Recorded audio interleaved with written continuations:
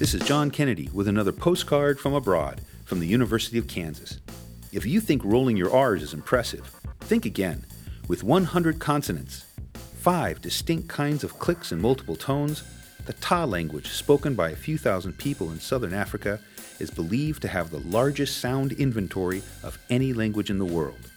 Ta, which means human being, is part of the Khoisan language group, spoken in Botswana, Namibia, and South Africa. Khoisan language has a prevalence of click consonants, and some were adopted into neighboring Bantu languages, such as Xhosa. South African language made popular in the United States by native speaker Trevor Noah from The Daily Show.